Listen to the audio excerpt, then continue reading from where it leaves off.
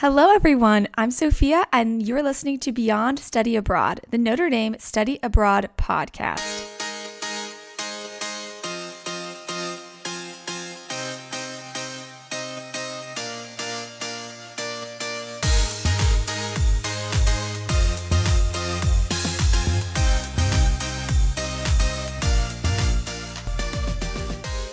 All right, welcome back, everyone. We're so happy to have you all here for episode 3, which is actually going to look a little bit different from our episodes in the past. Today, I don't have 1 or 2 students joining me, but actually instead 2 Notre Dame International staff members that have volunteered their time to come onto the podcast and answer all of our questions about applications and the scary myths that we as students hear about the study abroad application process. So let's go ahead and just get started. So hi everyone, today we're here on a special episode all about applications and the application process, and who better to tell us about this process than 2 of our admissions representatives, Brigida Richmond and Sam Juarez. They both work with different study abroad programs, but both have much experience reading applications, knowing what they want to see from students, and so today they're here to tell us all about this. So let's start by giving a quick introduction. So Brigida, do you want to start? Yeah. Hey, guys. My name is Brigida Richmond. I work with our programs in the UK, so London, St. Andrews, and Norwich. I've been here for about 5 years. I'm very passionate about study abroad. I studied abroad in Austria, so it was a big impact in my life. So when I thought what do I want to do in my life, I thought, why not study abroad? That's awesome. And Sam, would you like to introduce yourself as well? Yeah, hi everyone. So my name is Sam Juarez, and I am the program director for our programs in Ireland, France, and in Switzerland. I've been with the ND community for a little over a year now. Very similarly, I think most of the people on the study abroad team have some international experience. I myself was abroad in college for a year and then went back to work abroad after I graduated. And then went back to school to get my master's, and now I'm at Notre Dame. Thanks for having us. Of course. Thank you guys for agreeing to be interviewed and giving those such great introductions. So kind of hopping right into things, I know lots of kids are probably writing their applications right now. So I guess, Brigida, I'll ask you the first question. What is something that you kind of wish that students knew more regarding applications or kind of asked you guys more about before going to write them? Yeah, what a great question. I meet with a lot of students and they want to talk about London. And it seems very overwhelming in the beginning because there's so many programs. What are we looking for? What's the process? So the one thing I want everybody to know is kind of your study abroad experience begins right now, when kind of that study abroad seed was planted that you're interested in the programs. So looking at applying to study abroad as more of like a research versus something overwhelming. Like, it's exciting to look at all the programs that we offer, what kind of courses, talking to students. So your study abroad journey really begins here, and it will continue. It doesn't begin when you land in your destination. Right now is kind of where everything will start.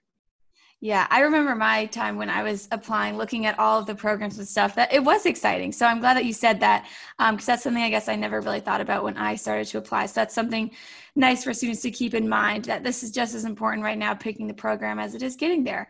So a little more on actually writing the application, what to include in it, what makes a good application. Sam, I'll ask you this next question.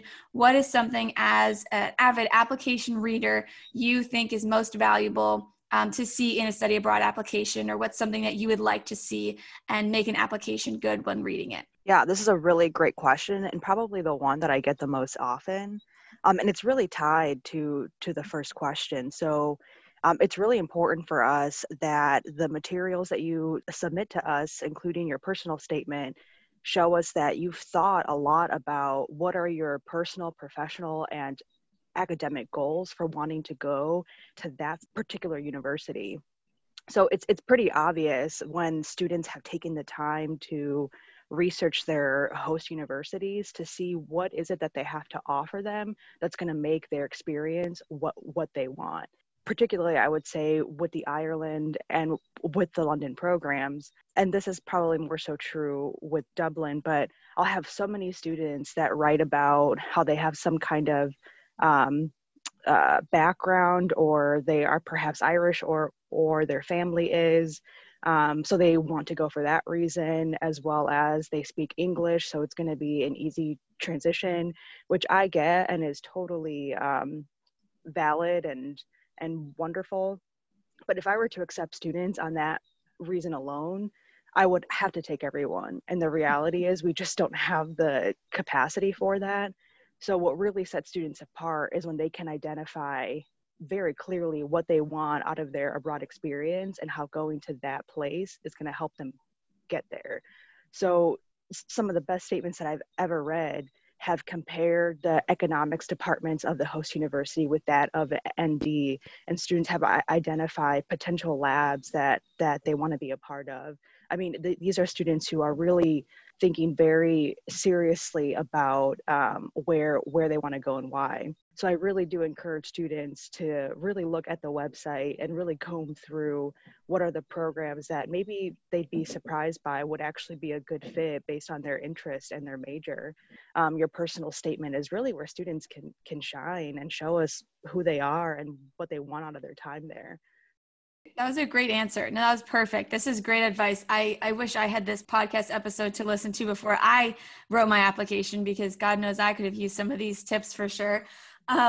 So I know one of the first things, like before you even go to start your application, is kind of like deciding which program you want to do. So I guess my next question will be for you, Brigitte, because you kind of mentioned the beginning of your study abroad journey starts when you decide which program you're going to do. So are there any kind of like resources that you would suggest that students look into regarding kind of choosing which program is best? Yeah, absolutely. I think that when you're sitting down and you're thinking about where you want to study abroad, really doing a lot of self-reflection of what you're hoping for your experience, what you're uncomfortable with, what you're comfortable with, and really eliminating kind of this background noise of all the chitter chatter about study abroad, and focus on you. So this is your journey. This is where it all begins. You're going to learn a lot about all our different programs, and that doesn't mean you have to select them or go on them, but it's just really figuring out what you want. So when you think about the resources, there isn't really just going to be one like website that's going to answer all your questions. So this is where you'll go to all the different platforms to get information. One, which is of course the website. Two, connecting with the study abroad advisors. We can really help answer those questions that maybe not be on the website. Listening to the podcast, reaching out to our study abroad influencers. Check them out on social media. On Instagram, you can really get like a daily look into what life is like there, and finding out what's kind of the best program for you.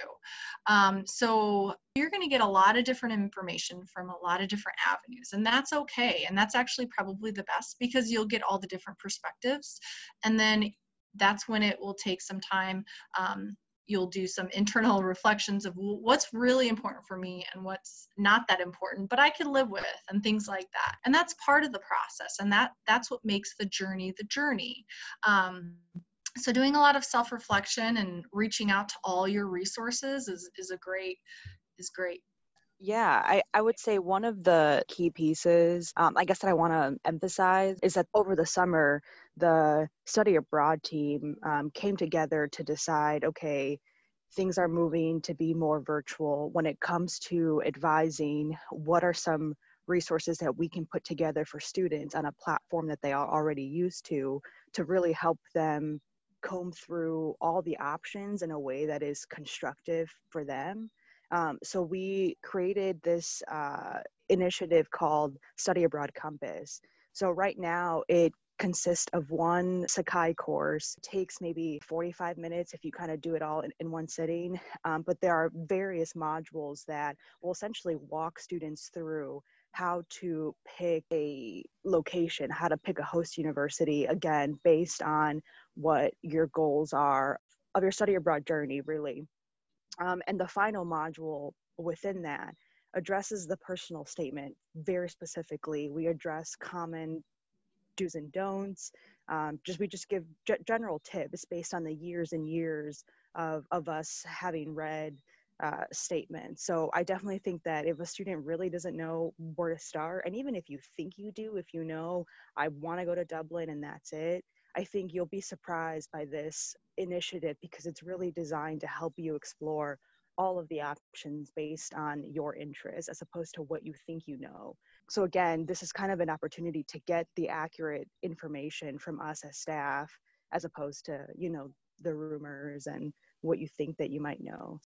Yeah, exactly. I'm glad that you shared that. That's very helpful. And that's kind of like a great transition into our next portion, is kind of talking about like those rumors and the myths that you hear from that peer-to-peer interaction of what is study abroad, like what do they want in applications, where can I apply to study abroad, where should I apply. A lot of students can come back and share their experiences and what they know about it, but a lot of times it can get twisted. And throughout the years, obviously, study abroad application processes evolve. And so I kind of just want to go through a couple of things I wrote out here, actually from my own personal experience, things that other students have told me, things that I guess I maybe thought that were true about study abroad that I later came to find maybe are not. So we're going to play a little game with you guys. Kind of like a true or false study abroad myths and rumors. So I'll give you one that I've heard from other students, and let me know if that's true or false, and kind of a little background on why.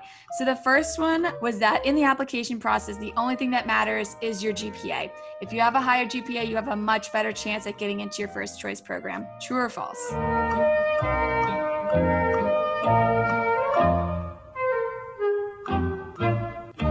False. That is a big false. Can I explain why? Absolutely. Sure. So a student's GPA is really only what we call a minimum eligibility component. It isn't like a data ranking point for you all.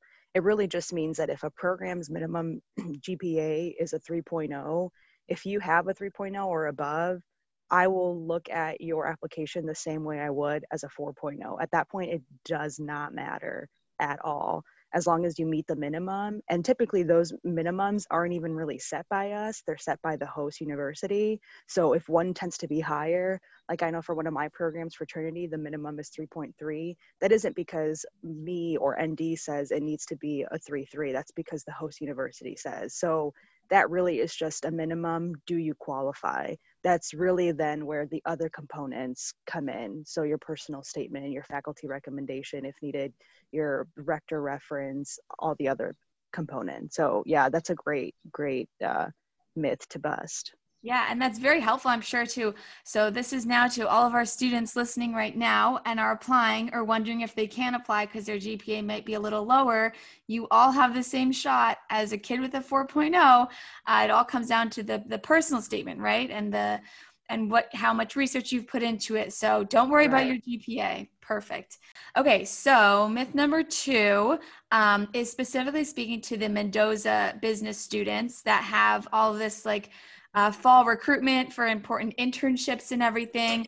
So what I was told that was, as a business student, you can't or you shouldn't study abroad in the fall semester because that's when all the recruiting for summer internship and job opportunities happens. Is that true or false?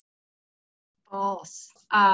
So yeah, we have a lot of business students that go in the fall. I think recruiting is exciting and there's a lot of opportunities, but also a different opportunity studying abroad. Maybe in London we have internships. It's not the same thing, and I'm not saying it is, but it's a unique thing to have on your resume. If you decide to go in the fall, there's different opportunities that you can have abroad. And we work closely with the Career Center and the business school, and they encourage students to be creative in finding an internship. Not everybody will get an internship in the fall, but kind of playing a different route and finding new things, being unique. I mean, everybody gets a summer internship all over the US. But having an internship, like a parliamentary internship in London, where you get to experience another working culture, that's very unique.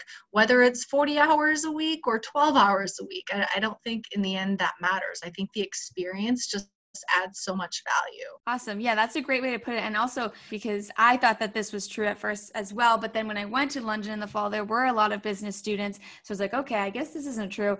And I actually had a lot of business friends that one of my good friends, Kendall, had an internship at the British Parliament. So that was definitely unique. And she said she could use that in her like interviews and stuff, because that was a very unique internship that no one else had the opportunity to do.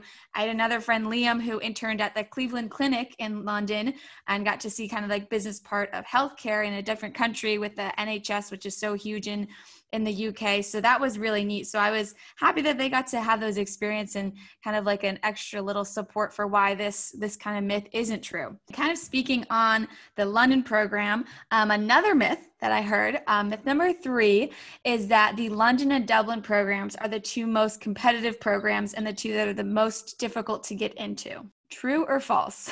So I always say competitive because of the number of applications and not competitive because of the qualifications. Okay. Specifically for London, we just have a lot more applicants in the springtime. And then in the past, we've only been able to accommodate about 150 students, which that's a large number. But when you have double the amount of applicants, it's very challenging to fit everybody into the program. Fall generally has a lot more space because students want to stay for football season, and that's great. But I think springtime it's quote competitive because we just have a lot more applicants that we can't fit into the number of spaces that we have. Yeah. And speaking on this kind of like competitive nature of specific programs, I know on the application, there's a spot to indicate a first and second choice. So I was debating on whether to do that or not when I was applying, and kind of a myth that I was told was that if you put something as your second choice, you're not going to get it just because it's your second choice. And so I put London as my second choice and I actually ended up getting it. So I guess I know the answer to whether or not this rumor is true or false, but I'll ask you guys, is the kind of fact of putting a second choice in your application going to limit your chances of getting into that program? Is that true or false? That's false. So I think you're touching on some really good points in terms of applying to more than one program. Our take is this, is if you are applying to 2 programs, you want to go to them and you would be fine with placement in either program. So it's going to be really important that you are really sure that you would be happy with either one. I would say in terms of the London and Dublin being the most competitive, it really depends. At this point in time, we have over a 90% placement rate. The students that don't end up getting placed is because they have their heart and mind set on one specific program during the spring. Like that is seriously who ends up missing out. So in terms of putting a program as a second choice, it would be smart on the student's part to understand which programs and which host universities are those programs where the volume of applicants is just so high that it doesn't become, it becomes a space issue. The reality is that 98% of the students that apply are qualified for the program that they are applying to. It's just a matter of capacity and space. Trinity, for example, I have 20 spaces in the fall, 20 spaces in the spring, and applications pretty much always outnumber 3 to 1. In the spring versus fall. So when students are asking me, hey, which semester should I put as my preference, I say, well, are you open to going in the fall? Because then I would put fall, because I can already tell you just based on the data from years past, there's a really significant imbalance. And that kind of cuts across most of our programs, but is especially true in London and Dublin, which is why I think you get that sense of, oh, it must be very competitive, when in reality it's just a matter of people being flexible and understanding that, you know, there are so many options, so how do you really maximize your chances of going somewhere? And again, it's typically the students that are very much like, I want Trinity and in the spring and that's it. Well, I hope that works out for you, but there's so many other wonderful places to go, so let's work together to figure out where that might be for you. Yeah, absolutely. And kind of speaking to this point of the fact that there's so many different abroad programs that Notre Dame offers, I know a lot of kids think of those first ones like London that don't have a language barrier, but there's so many that are in different countries that do speak a different language. So one of the kind of rumors that I heard is that you should not or cannot apply to those programs that are in a different country that have a different language if you are not pretty good or already have experience in that language. So is that kind of a true or false statement? So that's false to a certain extent. So there are some programs that will have some kind of requirement. So I think in Rome, like you have to have a minimum of one semester. However, there are so many programs where you really don't need any semesters because the language of instruction at the host university is English, and it might be somewhere in Asia. So I think it's really on the students' best interest to, again, check out the website. And there is a section of the website that'll tell you very specifically what is required to apply. So again, every program is different, but for the most part, no, I think students would be surprised by the number of programs that actually don't require any language classes. That's good. That's great to know. I hope the students that are listening to this podcast right now can listen to that and kind of be more encouraged to apply to maybe a program they might be scared to because of the language requirement. Okay, so we'll do, I guess, one more true false is specifically about the wait list. If you are not accepted at first and placed on the wait list, I heard personally, there's no chance you'll get off of it because no student chooses not to study abroad. So if you get on the wait list, it's just a nice way of saying that you've been rejected. Is that true or is that false? False, very false. Yeah, it's not, I always tell everybody, it's not judgment day. It's not the end. You hear, there's many opportunities to get off the wait list. Sometimes there are other programs that either open up in the fall. We may offer you space in the same program, but in the fall because there's space. Other programs may not have applications or they're just still extra spots or something like that. So there's so many opportunities to get off the wait list and go after the decisions are out. Sometimes, it is, you're waitlisted because there are so many applicants. We just can't fit everybody in the program. So generally London, Dublin, and Rome will have waitlist meetings, and your program director will reach out to you after the decisions are to see kind of what the next steps are. And the one question I always get is, well, where am I ranked on the wait list? We don't do rankings. London doesn't have, some students will say, well, can you just rank by GPA? Because my GPA is really high. Well, there's so many people close to the same GPA. It would be impossible. So we are very passionate about trying to give that opportunity to every student who applies. And really we'll work with you to see what the next steps are, what the next program, maybe thinking about different programs or the same program in this a different semester. So yeah. That's good. That's, I think, really encouraging for students that might get waitlisted to hear this and hear you guys say all of these true false statements that are mostly false. So this is great to know. Thank you so much for debunking all of those myths and kind of putting to rest those rumors. Let's go back to a couple questions I have. So in the past episodes, it's kind of been a theme. There obviously are many concerns or apprehensions that students may have before deciding to study abroad. I know last week Katie mentioned a couple that she personally experienced, and I think this is something a lot of students kind of go through before having this experience. So as a question to you both, what is something that you most know or have heard students come to you and talk about kind of the barriers that are in front of them for the study abroad program, and how can they kind of overcome these? Yeah, that's a really, really great question. And I'd say that the list could actually be pretty long. So, we've touched on a few earlier, students thinking that they have a low GPA, so they think that there isn't any program that will fit for them. Students thinking, I don't know a second language, so them thinking that there isn't a program that is okay for just English that is outside of Dublin and London. I think just generally too, students may be questioned, depending on their major, if going abroad is going to help them actually continue to advance in their major. And really the answer to that is yes. I'd say the sooner you start to think about it and you start to talk to your major advisor and to us about which programs make the most sense for you, the more that we can help you to make it happen. Financially, students might wonder how is it possible that I can go abroad, and the truth is that students' experiences abroad will vary pretty significantly. Just the ones that happen to get the most attention kind of fit into one box. So I think when students don't see themselves reflected in those stories, it might be hard to imagine yourself as a student that is going abroad. Just nationally, the highest population of students that goes abroad is white women. So I think sometimes if that isn't what you are, it might be hard to see yourself as someone that, that's a possibility for you. So I'm thinking about students that have maybe transferred into Notre Dame.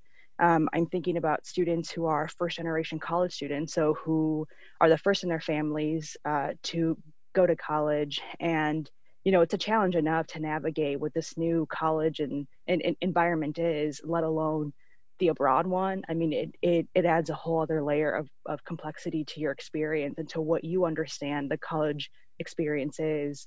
I'm thinking about students of color who, again, just don't necessarily always see themselves, in the study abroad narrative of who goes abroad and why.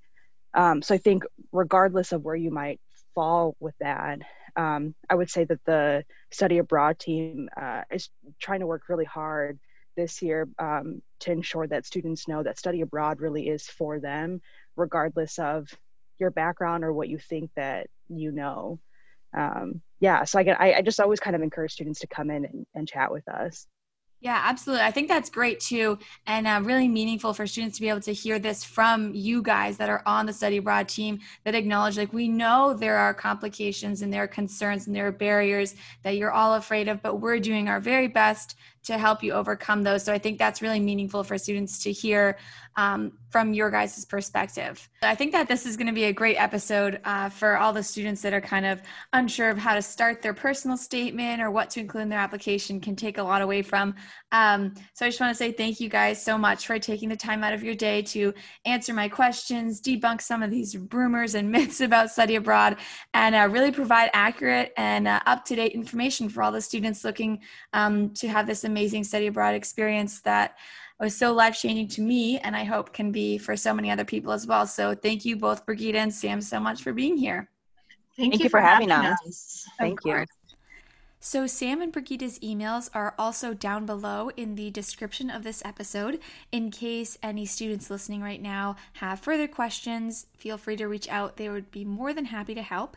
And we hope that everyone will also continue listening next week as we delve into some kind of fun and exciting but sad stories from students that were abroad last spring in the 2020 spring semester and had to come home abruptly because of the pandemic. So we'll hear a bunch of different stories of how that panned out for them and what they thought about the whole process. So join us next week as we continue to venture beyond study abroad.